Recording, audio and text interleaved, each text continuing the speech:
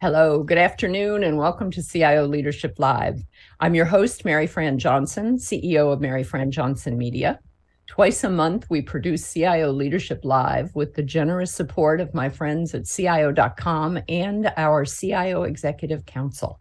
We're streaming live to you right now on LinkedIn and on our CIO channel on YouTube. And we welcome any of our alert viewers today to send in questions of your own to my guest. We'll be watching for those and doing our best to pass them along. And I'm very pleased today to welcome my guest of the week here is Bryson Koehler. He is the Chief Product Data Analytics and Technology Officer at Equifax. Atlanta-based Equifax is a more than $5 billion global data analytics and technology company and one of the 3 national credit reporting bureaus in the United States. It employs more than 14,000 people worldwide and operates across 24 countries. It's also serving consumers and businesses across a diverse span of industries and government agencies. Bryson joined Equifax in June 2018, having earned a reputation for AI and cloud expertise after he served as CTO and general manager at IBM, where he drove the efforts to bring IBM Watson together with a full suite of cloud-native capabilities. Before his time with Big Blue, Bryson was the Chief Technology and Information Officer at the Weather Channel Companies, which was acquired in 2015 by IBM. As a prominent member of Georgia's technology leadership community, Bryson currently serves on boards of directors for the Technology Association of Georgia and the Atlanta CIO Advisory Board. And in June 2019, about a year after he took on his role at Equifax, he also took on his first public board seat, joining the New Jersey-based Anywhere Real Estate Incorporated, where he serves on the audit, technology, and data committees. Bryson, welcome. It's so cool to have you here today.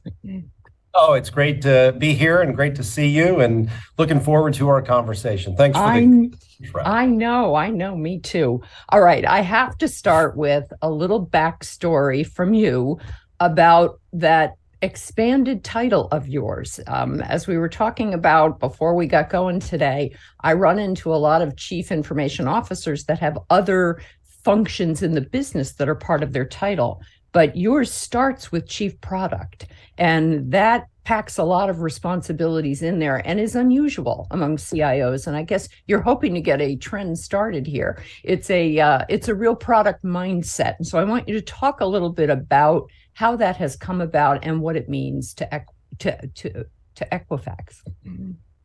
Yeah, so I think, look, I put product first because I want us to be product-led, right? I believe that being a product-led organization really helps us serve consumers and serve our customers around the world the best way. Yeah.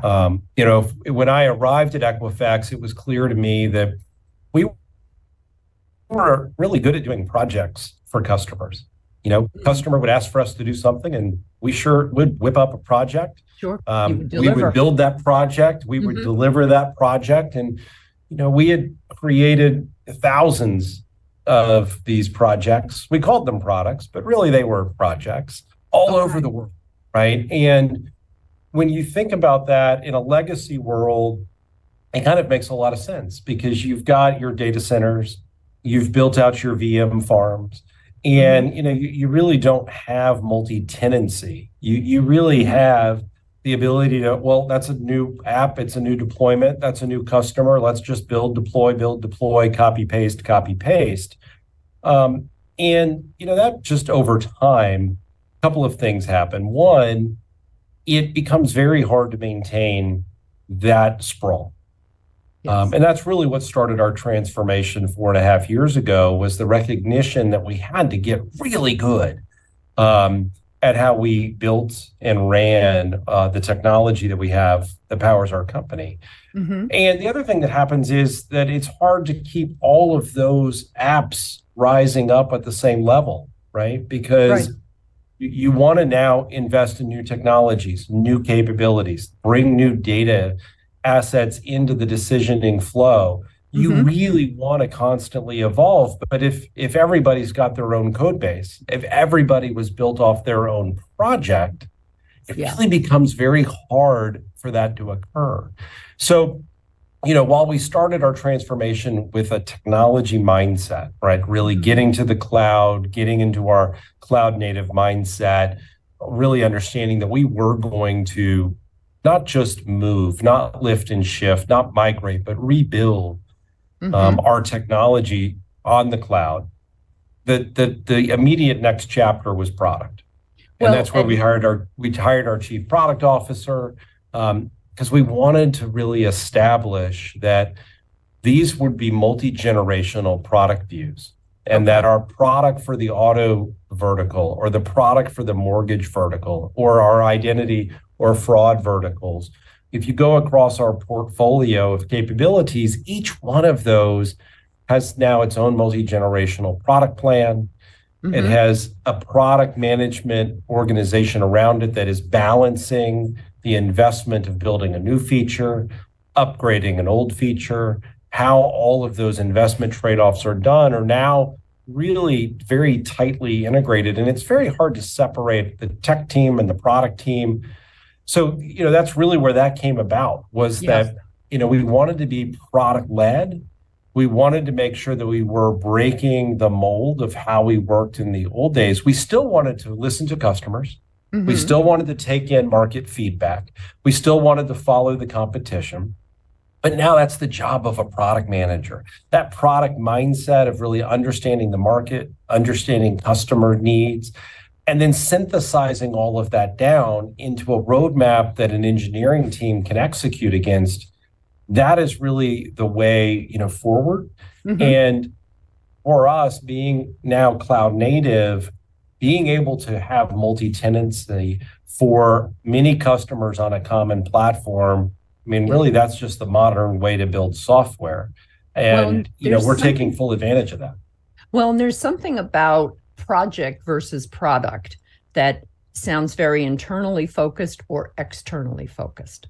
And when your engineers are concentrating on a product and its lifespan, they're thinking products don't really, unless you sunset something, they don't really come to an end. There's something that keeps getting improved and adjusted and upgraded, as happens a lot with anything on the cloud. And I think on that, customers, big forklift upgrades, software that kind of hits the end of its life. And now you've got to go through this mass upgrade project. Like, nobody has time for that anymore, right? We're all way too busy. And so the beauty of the cloud, the beauty of having, multiple regions, blue-green deployments, all of this technology speak we always have. The beauty of that is now you can constantly keep that product evergreen. You're always investing in it. You're keeping it current. You're upgrading the componentry behind the scenes. The days of having to have our customers go through these monolithic forklift migration upgrades, we want that to be in the rearview mirror. Yeah. Well, now, much has been reported, and you've been interviewed numerous times in recent years about this Equifax's cloud story, about this full-scale move to cloud native operations. Bring us up to date on where you are in that journey, because I know enough about big technology transformations that there is never any single end point. There are things that get accomplished, but the moment you stop, it's like sharks stopping in the ocean. You don't stop because you'll die if you do. Transformation is constant. So tell us where you are in the journey and some of the things that are coming for it next, perhaps in the next year or so. The definition of scope of transformation is certainly an entertaining topic, and one that we battle all of the time, trying to make sure we are being, true to where did we start? We've done over $3 billion worth of acquisitions since we started our official transformation. So the integration of a new acquisition, well, is that integration? Is that transformation? What if they need to go through their own transformation? Is that now part of transformation? Where does it end, right? Yeah. So we've been very clear that, for us, transformation was around the original estate that we started with. and we have a separate, robust process for integrating the acquisitions that we do, and bringing them up to our standards. And so we've come a long way. We have around 70% of our revenue today running on our transformed environment. We're doing a really good job migrating customers, completing the work. We have decommed over a dozen data centers. I think hopefully, if we can, do well this year, we'll double that number this year in terms of the total number of legacy data centers we've decommed. And so the work in the United States will be mostly done this year. Customers migrated, legacy systems decommed. We're very excited about that. Same goes for Canada, which is great. Several of our countries down in Latin America, most of the build work in India is done. All but a little bit of the build work in Europe is done, with everything else migrated and shut down. So we're going to be in a really great spot by the end of this year. And if you look in the U.S. today, all of us have, probably had some version of a mainframe rebuild or migration or some sort of big, hairy project that we've taken on in our careers. Our U.S. mainframe, which has been in existence for over 40 years, was a big, complicated assembly beast. And, that team is code complete on that rebuild, and now really in that, final slog of customer migration. And so in many ways, the hard engineering efforts are done. And now we're in that, let's get the migrations and decom of the old done. You're not done with transformation until you unplug the old. You have to actually unplug the old, not get it down to, well, there's only 2 customers left over there. No, that's not done. Done is we've unplugged it. And that's what we're working towards. So it's going well. Well, and I think that it's transformations have to be waves or phases where, I remember how 3 to 5 year roadmaps have always been very popular in our technology industry. And for a while, everybody said, well, you really can't plan 5 years ahead anymore. But I hear a lot more about that kind of planning now, and it's more of road mapping going forward. And that may be that rolling wheel of transformation is what is going to be happening next, and which customers is it going to impact. That's how I hear it discussed a lot now. I think that's right, and I think that's why I call it our multi-generational roadmap, right? A Gen 3, Gen 2, Gen 1. And it's a level of, at a Gen 3 roadmap level, which may be 3 to 5 years out, you have a pretty coarse-grained view of level of specificity. Maybe that's, the first half of a year or the second half of the year. And then as you get into that, 2 to 3 year, Gen 2 view, maybe you're down to the quarter, right? And as you get into the Gen 1 and into the current year, you're down to the month. Right. So it's also just a gradient around how specific you can be into exactly when you'll deliver when. But I think it is important, not just for your own teams, but for your customers. Because, what I believe to be true is that customers are not really buying a solution for what it does right now today. Right. Because there are very few perfect solutions out there. I mean, what software that you use is perfect, right? Probably, to me at least, and maybe my bar is high, but very few. I bet it is. It's probably higher than mine, Bryson. Right. It's not, but you're investing in a relationship. You're investing in the company behind the software. Are they going to keep investing in it? Are they going to keep innovating it? Are they going to keep making it better? Right. And as long as they're going to continue to invest and make it better, then you're placing a bet on them versus that specific tool. But in order to do that, you kind of have to know where they're going. So I think it's important for us to be able to tell our customers where we're going, talk about that in a multi-generational view, but not get so specific that we're backed into a corner where they're now counting on it when we're not yet ready to commit to it. And that's that balancing act that you've got to get right. And again, that's why that product management discipline is so critical. Okay, excellent. Let me take you up. I want to pivot up to a kind of a 30,000-foot view of the financial services industry and talk a little bit about the big picture impact that you've been seeing from Equifax's point of view on customers during these very disruptive last few years. Are there common problems that you end up hearing about from your other CIO peers in financial services?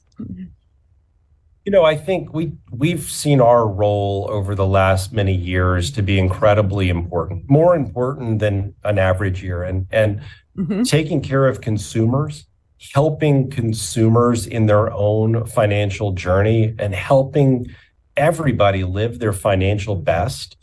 That's really resonated with us as a company and with the team.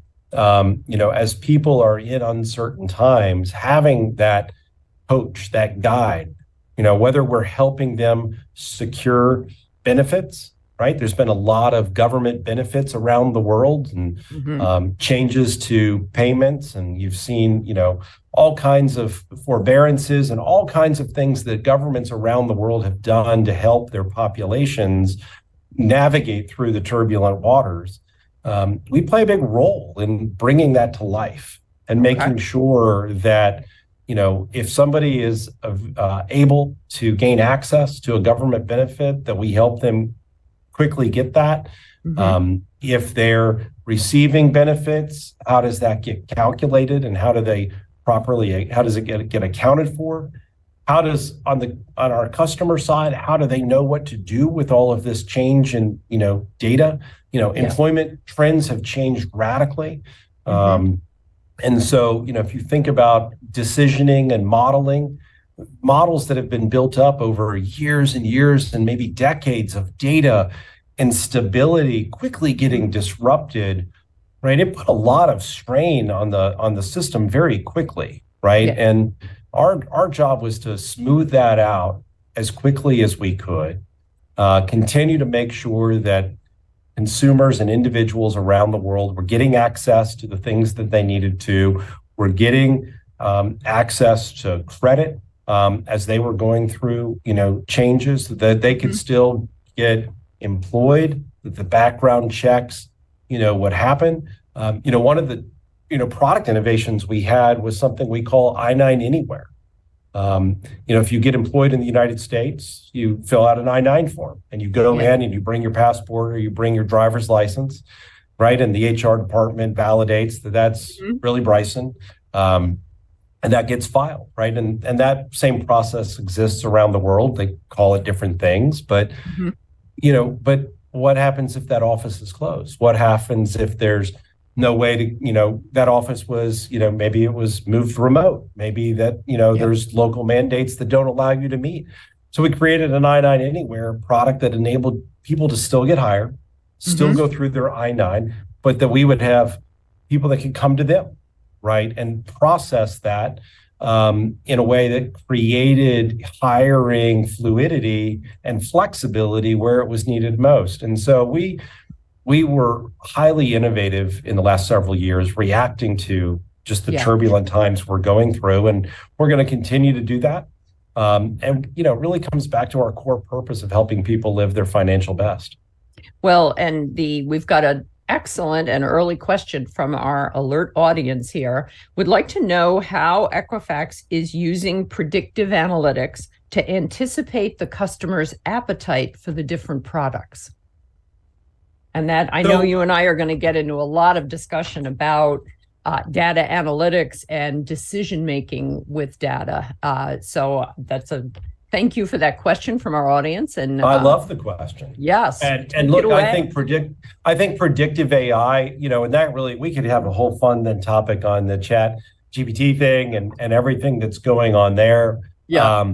It turns out, because that's a language-based model, it only knows things up to, 2021. And a few things have happened since 21. That happened last week. And, really more and more our customers come to us and ask us to help them in the decision-making about the future.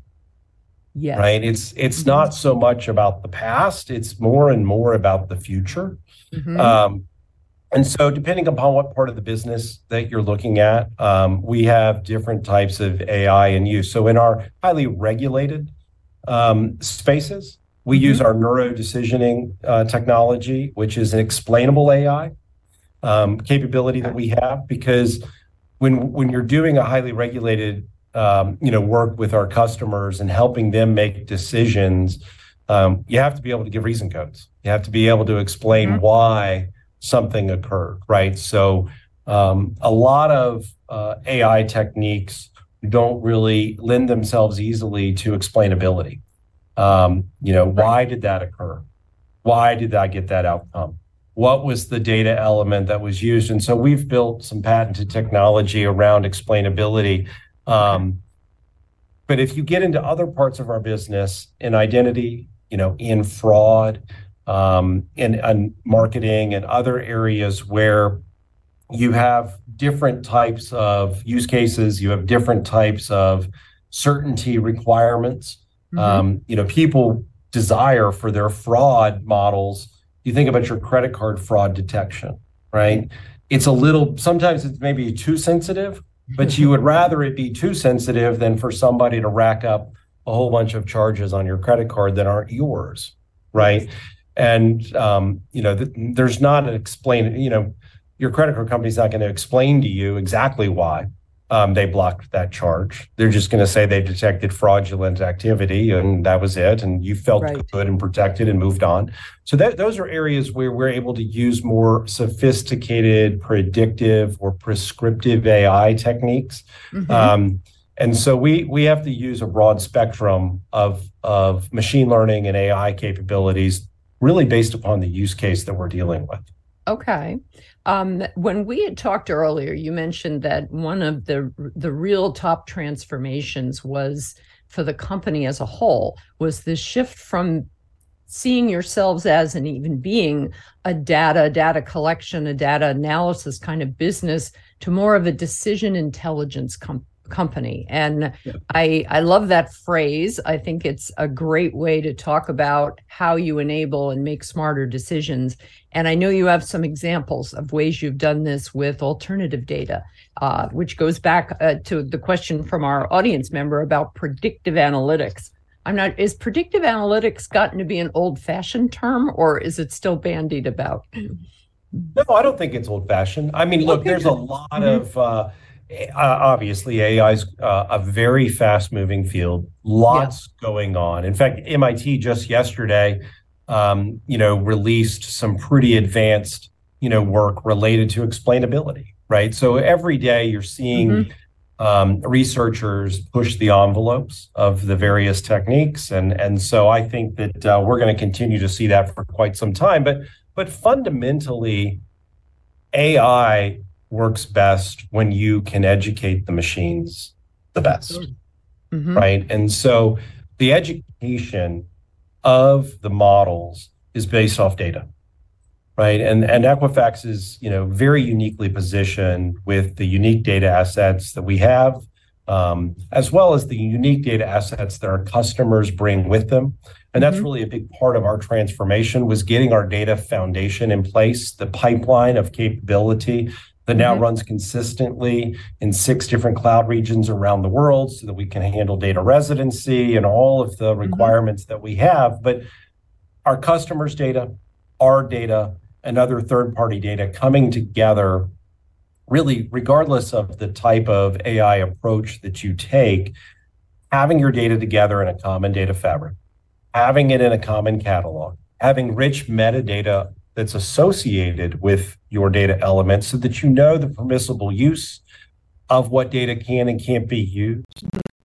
That, to me, is the first step of any AI, program, right? Because you now have the most advanced capabilities to be able to train and build robust models and the feedback loops of learning so that they can continue to get better and improve. And so the data piece is really critical.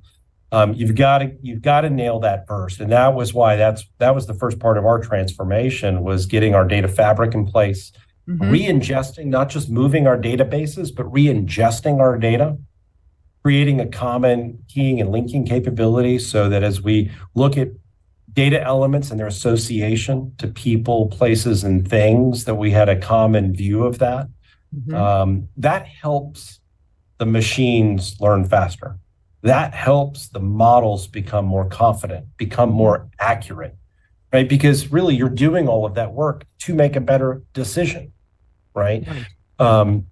And sure, we work with a lot of customers where they want to buy the data. They want to leverage the data to help them make a better decision. And we work with a lot of customers that way. But more and more, because of the explosive amount of data that is available and the amount of public data that's out there, other signals, all kinds of things that help us make a better decision. Is this really Bryson, right? Is this the right digital identity? Is this fraudulent activity or legitimate activity? These are things where more data helps us, and people want that confidence. And so what increasingly I see from our customers is we need more help, right? We need more help in making this decision. We need more help from you. And that's the whole decision intelligence, which is at the end of the day, that customer still has to make that final call. Their risk tolerance is different. They're making that final decision on what to do.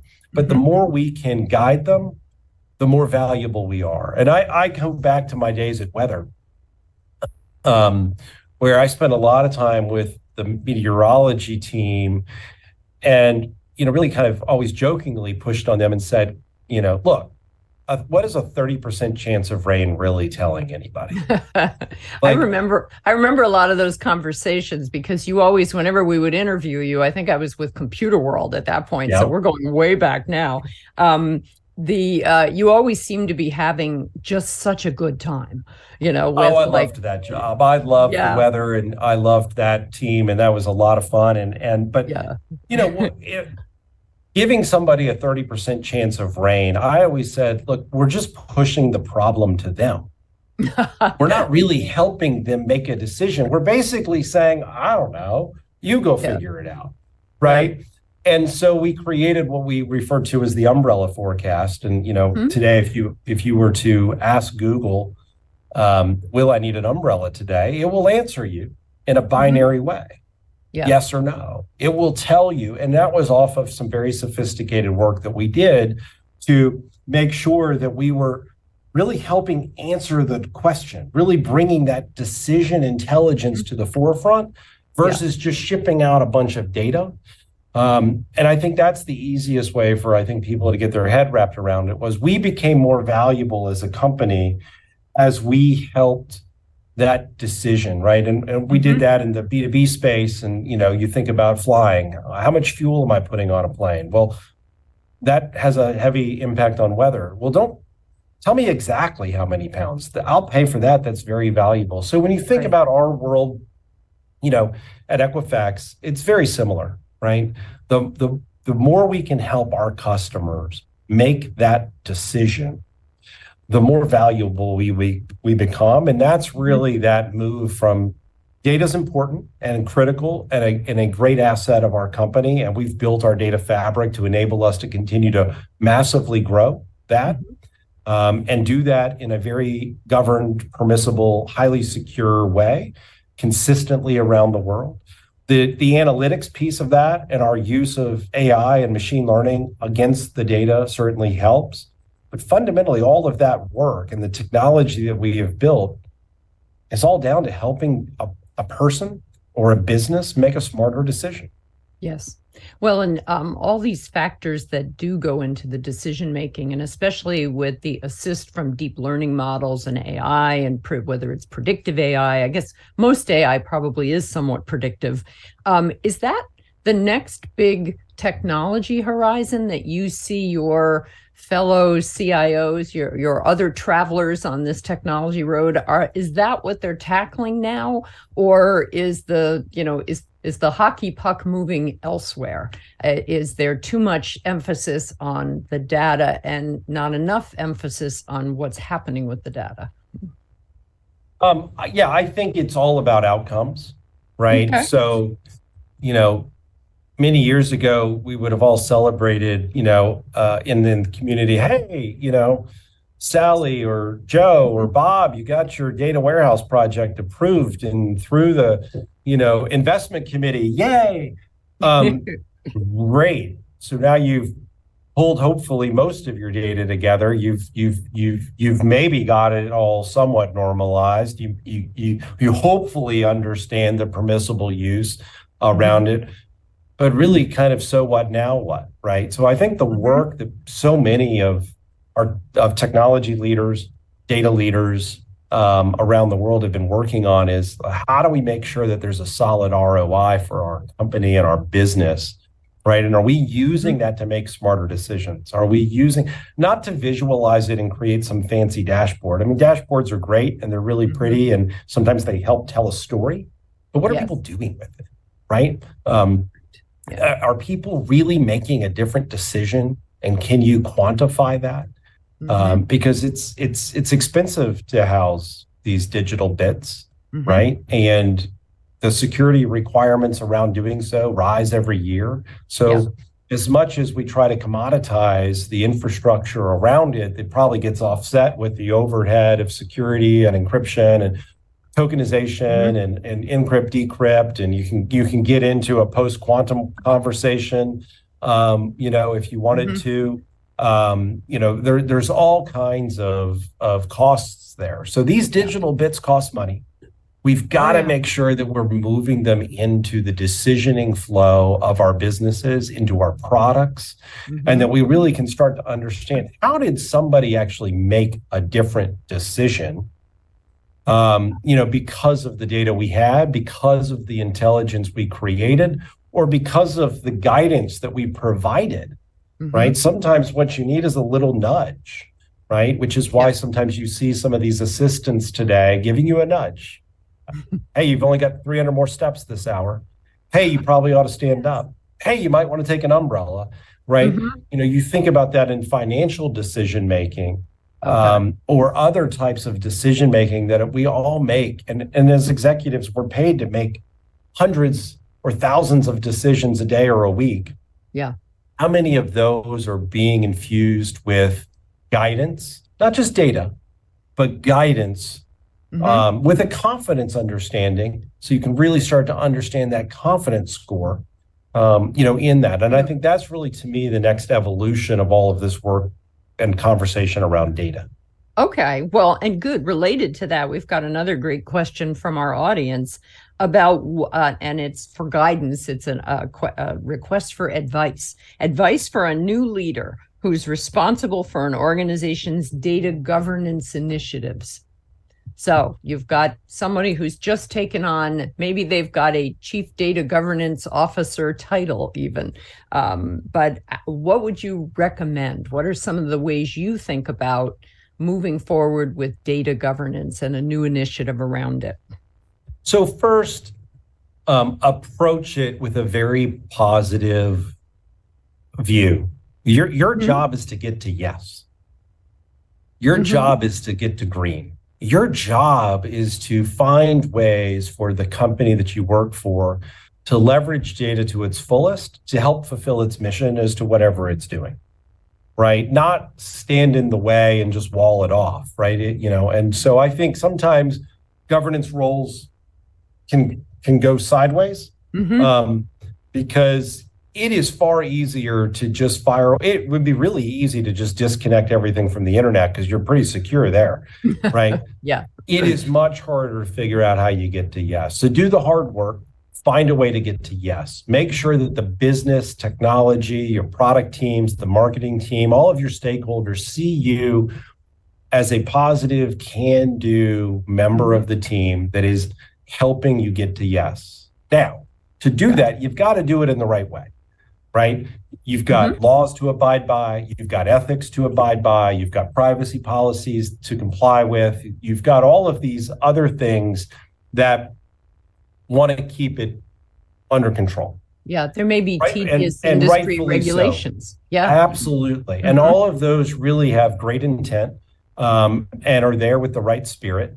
And your job is to thread the needle and work to understand what the rules say, what the data is, what the need is, and find a way to leverage technology, leverage people and process to make sure you stay compliant, that you abide by all of the promises and commitments and trust that you've made as a business, but do so in a way that's actually helping people move forward with their task, right? Yeah. And so for us, it's helping people live their financial best. So we want to use data in a positive way to help people. And so you've got to find that. And I would say to do that, it starts with your data catalog. The completeness of your data catalog down to every field, right? I mean, you may end up with 60 different metadata elements for each field of data that you have. Where did it come from? Does it expire? What encryption level does it need? Does it have to be tokenized? Where can it reside geographically? How can it be used? What are the derivative works that can be created with it? Yeah. You know, all of those things, if you do the heavy lifting up front, really get completeness of your catalog, and then really unblocks your data scientists, because instead of them having to file paperwork and have somebody review it and go through a review process that sometimes could take weeks or months, they now can more self-service and allow the systems to enforce the governance policies that you've written. So be positive. Really understand the stakeholders you have and make sure they know that you're there to keep them safe, but keep them moving forward. And also, you know, do the work on the catalog. That catalog work, I know sometimes it's grunt work, and sometimes it is, you know, just heavy lifting in the back room, down in the, you know, furnace boiler room, but it's worth its weight in gold in terms of acceleration of innovation. Okay. That was a great answer. Thank you very much. And thank you again to our and no, audience. I don't live that every single day. So Well, but it's good to have an ideal, something to shoot for. Now, as every CIO, every tech leader would agree, you can't achieve any of these big business goals that you've been talking about so eloquently without having great talent. And so tell me about your staff, about how you have it organized, about how you engage and develop these different employees. We've mentioned data scientists a few times. I think you have 1,200 of them working for you. So that's a lot of that's a lot of technical people that are all part of this team. So talk about engaging with them and developing them, and what makes you popular as their chief product and data and analytics and technology officer. You must have other data than I have, because I'm not sure I'm popular, but well, I mean, look, you should have that data. Didn't you just tell me you need to have all that data? I should. I don't know how to ask non-biased questions to people on that topic. Okay. But no, seriously, you know, as a leader, I think about, you know, three things every day. Number one, I want to create an environment where you love what you do, right? Life is short. Love what you do. And so making sure people are really working on the work or in the job description and in the role, working on the project that they love is really important. They've got to love what they do. And it is, you know, important to me that happens. Number two is that we want to set people up for success. Okay. Right. We want to see people be successful. Do you have the tools? Do you have the training? Do you have whatever it is you need? Are you set up for success? If you're not set up for success, it is the job of my management team, of me as a leader, of us as a leadership group to ensure people are set up for success and create a culture where people can raise their hands and say, I don't think I'm set up for success here. This is what I need. And then we've got to either help them or change the outcome that we're seeking. But nobody wants to just watch people not be successful. Like, that's not a great culture at all. So we talk very openly about that all of the time. And I spend a ton of my day, every day, making sure that every team is set up for success. Okay. And then the third is helping people become more employable, right? My job is to make you more employable. Now, I want you to stay working for me, right? I don't need attrition. I don't want you to leave. Yeah. But it is my commitment to you that if you work with me, I'm going to make you more employable. I'm going to teach you a new skill. That could be a interpersonal skill, could be a leadership skill, could be a technical skill, right? But I want to make you more employable. And I just have to have the courage that if I do those three things, that you'll stick with me and grow your career with me. And look, some people choose to take the skills that they've learned and go do something else. And many times they choose then to come back because they stopped learning and they're like, wait a minute, but I want to keep learning. So they come back. So those are the three things that I focus on in terms of the team, because when you work with technical people, when you work with any sort of knowledge worker, right, it doesn't have to be in technology. I mean, knowledge workers today sit in all pockets of our business. Knowledge workers are instinctively curious. Knowledge workers seek and are eager to learn. And it is, our job to create that kind of collegiate atmosphere where we can debate, where we can push, where we can, learn.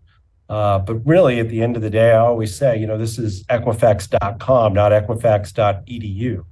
And well, I was going to ask about that. Do you have, I know Toyota a lot has been written about their internal university, Toyota University. We have a data and analytics university. We have our product and technology. We have our own, we call it, we use PDAT, for product data analytics technology, because I'm super creative.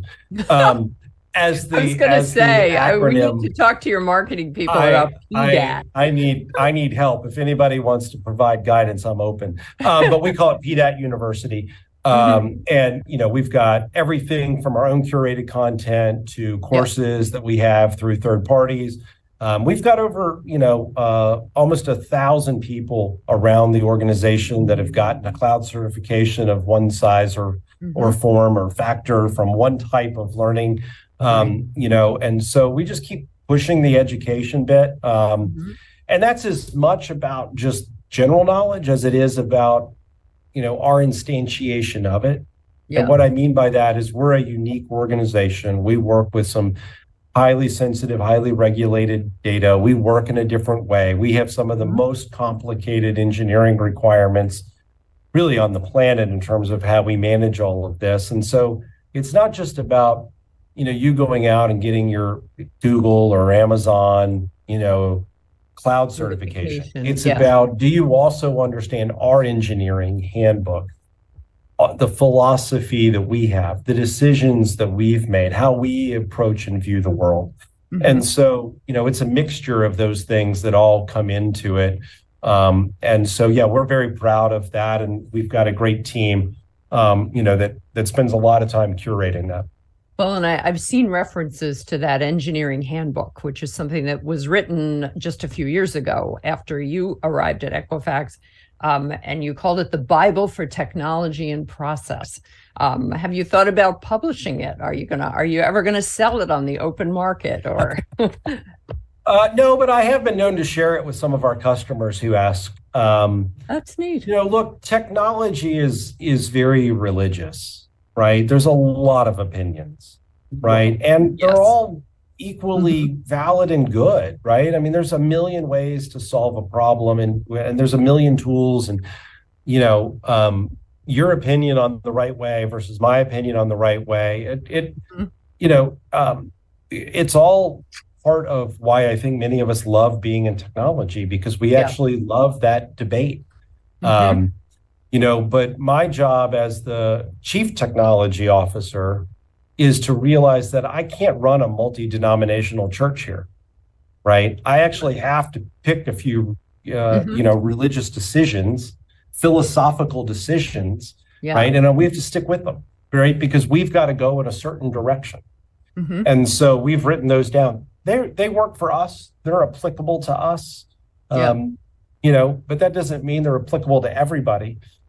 Because everybody's got a slightly different starting point. But I do think it's important for everybody to go through the process and write it down. And I would say, look, sometimes it causes, early on in a transformation, it'll cause people to leave.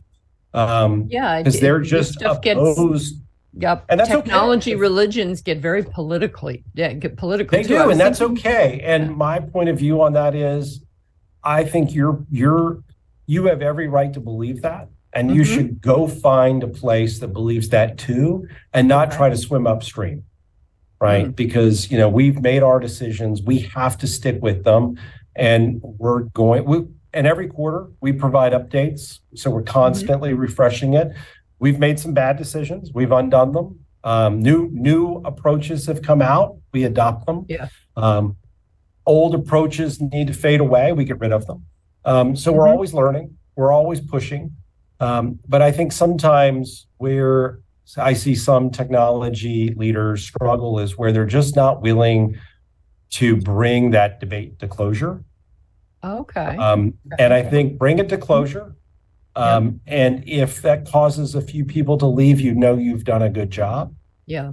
Because you've actually then made firm enough decisions. If you go through all of that and everybody's kind of still okay, you've probably watered it down a bit too much. Now, are you thinking, when you talk about are you thinking about like technology, like moving to cloud native?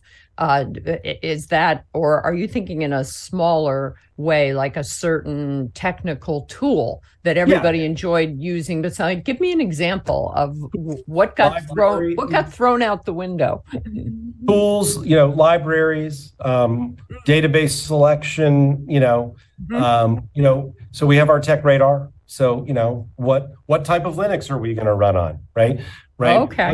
What's the open source RDBMS that we're going to use? What's the queuing, and like there's a million of those kind of software decisions. Yeah. Then there's technique decisions. So when you deploy on cloud, are you multi-region? Are you multi-zonal? Do you need multi-region and multi-zonal? How are you going to handle, and so I don't need every team deciding, okay, well, I'm going to use 2 zones in this region and 2 zones in that region, or I'm going to do 3 zones in one region, and that's how I did it.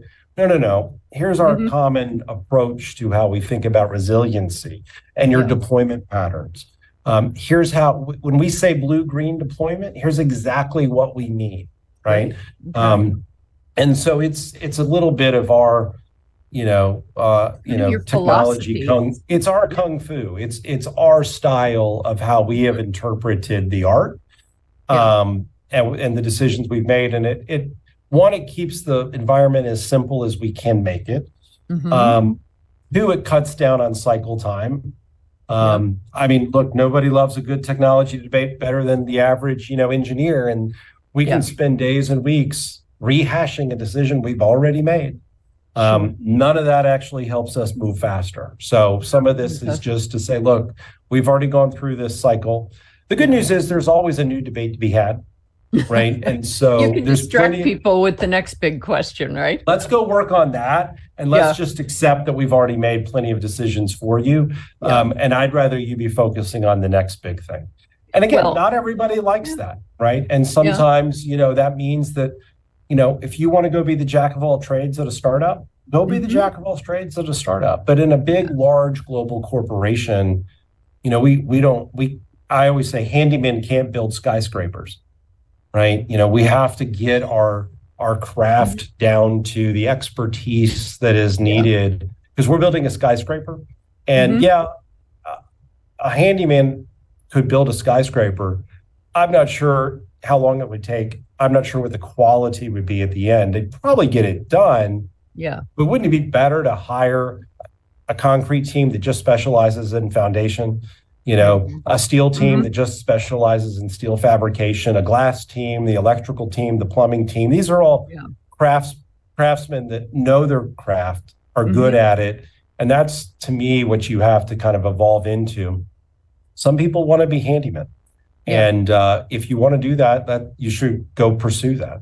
So it sounds like it's not just an engineering handbook about engineering principles. It sounds like it might be your data and your analytics and your product approach handbook. So it's It is. It probably, in fairness, as it continues to evolve around how we think about data quality, if we think about how will we handle leveraging AI for a logical, anomalous detection of model drift or any of these more complex topics, it does evolve into that. At some point, we probably have to rebrand it, not the engineering handbook, but that's probably number 1,000 on the list of things to do. Well, please don't call it the PDAT handbook, whatever you do. Fine. Okay. Now, I want in this next section here, I want to pivot over. You have often been very proud of the fact that you are you're a geek. You really enjoy technology. You're a legendary leader. You've won all those kinds of awards and everything, but you've also got a tremendous interest in technology and where it's headed. So you pay a lot of attention to emerging technology trends. You probably have teams that are also doing this, but I'll bet a lot of it rolls up to you for your thoughts on it. So with that in mind, I wanted to try kind of a lightning round with you where there've been, I've got about half a dozen technology topics here. They're all kind of predicting the future type things. You know, those articles that come out at the end of the year that says, here's what CIOs should be thinking about, you know, and they're very rarely. What I really love is the articles that come out with them that say, and here's how we did against last year's predictions. Yes. And you absolutely never see those, do you? All right. So I want to run some of these by you to see. And basically the question, is this more of the usual industry hype, or is this something really happening, something that you are paying attention to? So hype versus happening. The first one on my list is computation everywhere, evolving beyond IoT to an internet of materials, where developers are embedding smart chips inside of cloth and bricks and woods or anything to create something else, like the concrete in a building might fire off an email warning before the building falls down, that sort of thing. What do you think of that? Hype or happening? I think it's a bit hype. Okay. And I think it's hype because I think we have a long way to go on just getting current technologies more resilient so that they can be more trusted. Okay. You know, I don't know about you, but if I look at 5G on a cell phone, I find 5G to be far less reliable, far less functional than 4G LTE. Mm-hmm. Right? I think millimeter wave sounds really great, but it doesn't penetrate double pane glass. It doesn't bend around corners. It does so we've in some cases created some really neat tech that I think sounds great in a lab, but then you get it out in the real world with interference and everything else. Mm-hmm. And it has become in many ways a step backwards. Okay. And so I think while I love the idea of IoT, and I think there's a million examples that we can see of it happening all over the world today, sure. I think further advancement of it probably requires a little bit of just infrastructure strengthening so that we can rely on it, because it would definitely need 5 and 6G everywhere for starters. But we need it, but we also need to make sure that the wavelengths that we select, that the tower placement, and the handoff. So we go to these micro cells, that's great, but now you're handing off your phone as you drive down the road every 300 yards. Mm-hmm. And there's 200 milliseconds, and now we're all on video calls and IP calls, and it doesn't hand off well. And it's again, I just think in many ways it's like let's make sure we get the infrastructure to a place we can rely on it with more solid belief.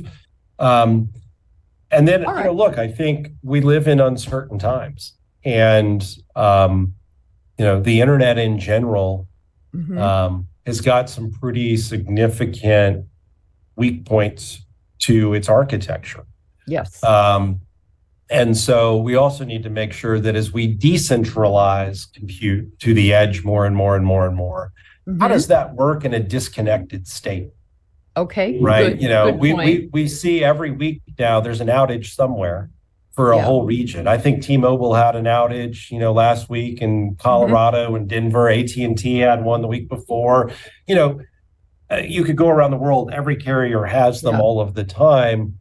We just need to make sure that before we put too much out on the edge, that we really understand the fabric of the network connectivity back to the center. Okay. This next one might be easy to call as hype then. Decentralized finance, aka blockchain. The challenge of creating a shared version of the truth even when everybody doesn't get along or even agree on it, that chain of transactions held in the distributed ledger? Hype, or do you see it happening? So let's separate the technology of a distributed ledger from the concept of what it brings. I think there's certainly in a high volume, high transaction world, a lot of overhead in a blockchain-based approach. And yes, there's a lot of improvements and there's a lot of great things happening, but there's still just some underlying overhead and expense in that transaction. So we'd have to call mostly hype on this one at this point. Yeah, and then I think the question is, what are you trying to accomplish, right? So okay. All right. We can still accomplish it maybe without that technology approach. All right, next on my list, NFTs. I bet you know a lot about these, but short on the answers. We've only got a few minutes left in our session today. All right, non-fungible transactions. I am at a loss. I got gifted an NFT of myself, and I'm like, I have no idea what I'm supposed to do. So maybe it's not even hype or happening. Maybe it's just something silly, right? It seems like a fun form of entertainment. Yes. Okay. Next, quantum resistant cryptography. A pie-in-the-sky idea, even admittedly in this article I saw on it, without many practical demonstrations at all. What if magical quantum computing machines were rolling off assembly lines? This could form the foundation of the next generation of protocols to protect. Hyper happening. This is happening. It better happen, and it needs to happen faster. Okay. I think we need to recognize, from a nation state perspective, where quantum is publicly versus where it is privately.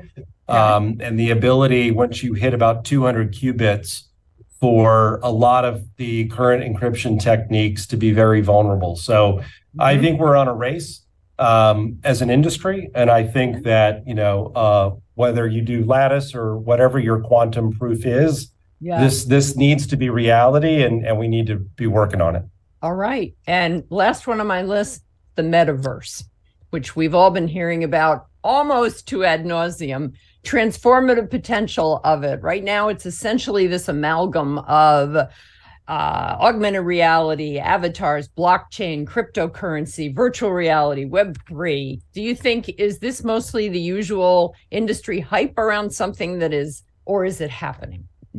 I mean, I think it's certainly happening. I think the question is, where will it be useful? I think certainly gaming and entertainment is a massive arena. There's certainly going to be areas where when you bring robotics into it, and you think about the ability for robots now to go into very difficult, dangerous situations, but still under the active control of a human who's living that out in a VR type way. I think there's a lot there. But this mindset that we're just going to, humans are social creatures. And I think, if anything, the last several years have taught us is you can only do so much Zoom before you really want to go back and actually meet people in person. Yes, exactly. In our last few minutes here, I want to ask you about what you have learned about your own leadership style in these last few years, in your journey from the Weather Channel to IBM and Watson and AI and all that stuff, and now to Equifax. Have there been changes in the way you communicate? What do you think about that? What have you learned about yourself over the last couple of years? Yeah, it's a great question. I've learned that, I think communicating in a digital virtual way is very different than communicating in person. Yeah. And so I have found that in a virtual world, I need to be way more direct than my natural style is. Okay. I'm usually a little bit more conversant, and I want to, listen and be engaging and talk to folks. And that's so much easier to do in person. Yeah. Virtually, it is more difficult. Messages get morphed or warped or misinterpreted or misunderstood. And so I've found that I've had to really make sure that in a virtual mode, I'm more direct. Is probably the first thing that comes to mind.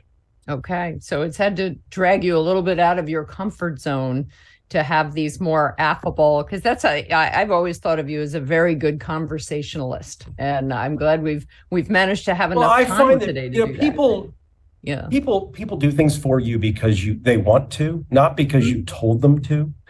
And so I think as a leader, it's my job to bring you along and really help you understand the why, get you engaged at a fundamental level, have you become passionate about the outcome we're trying to create.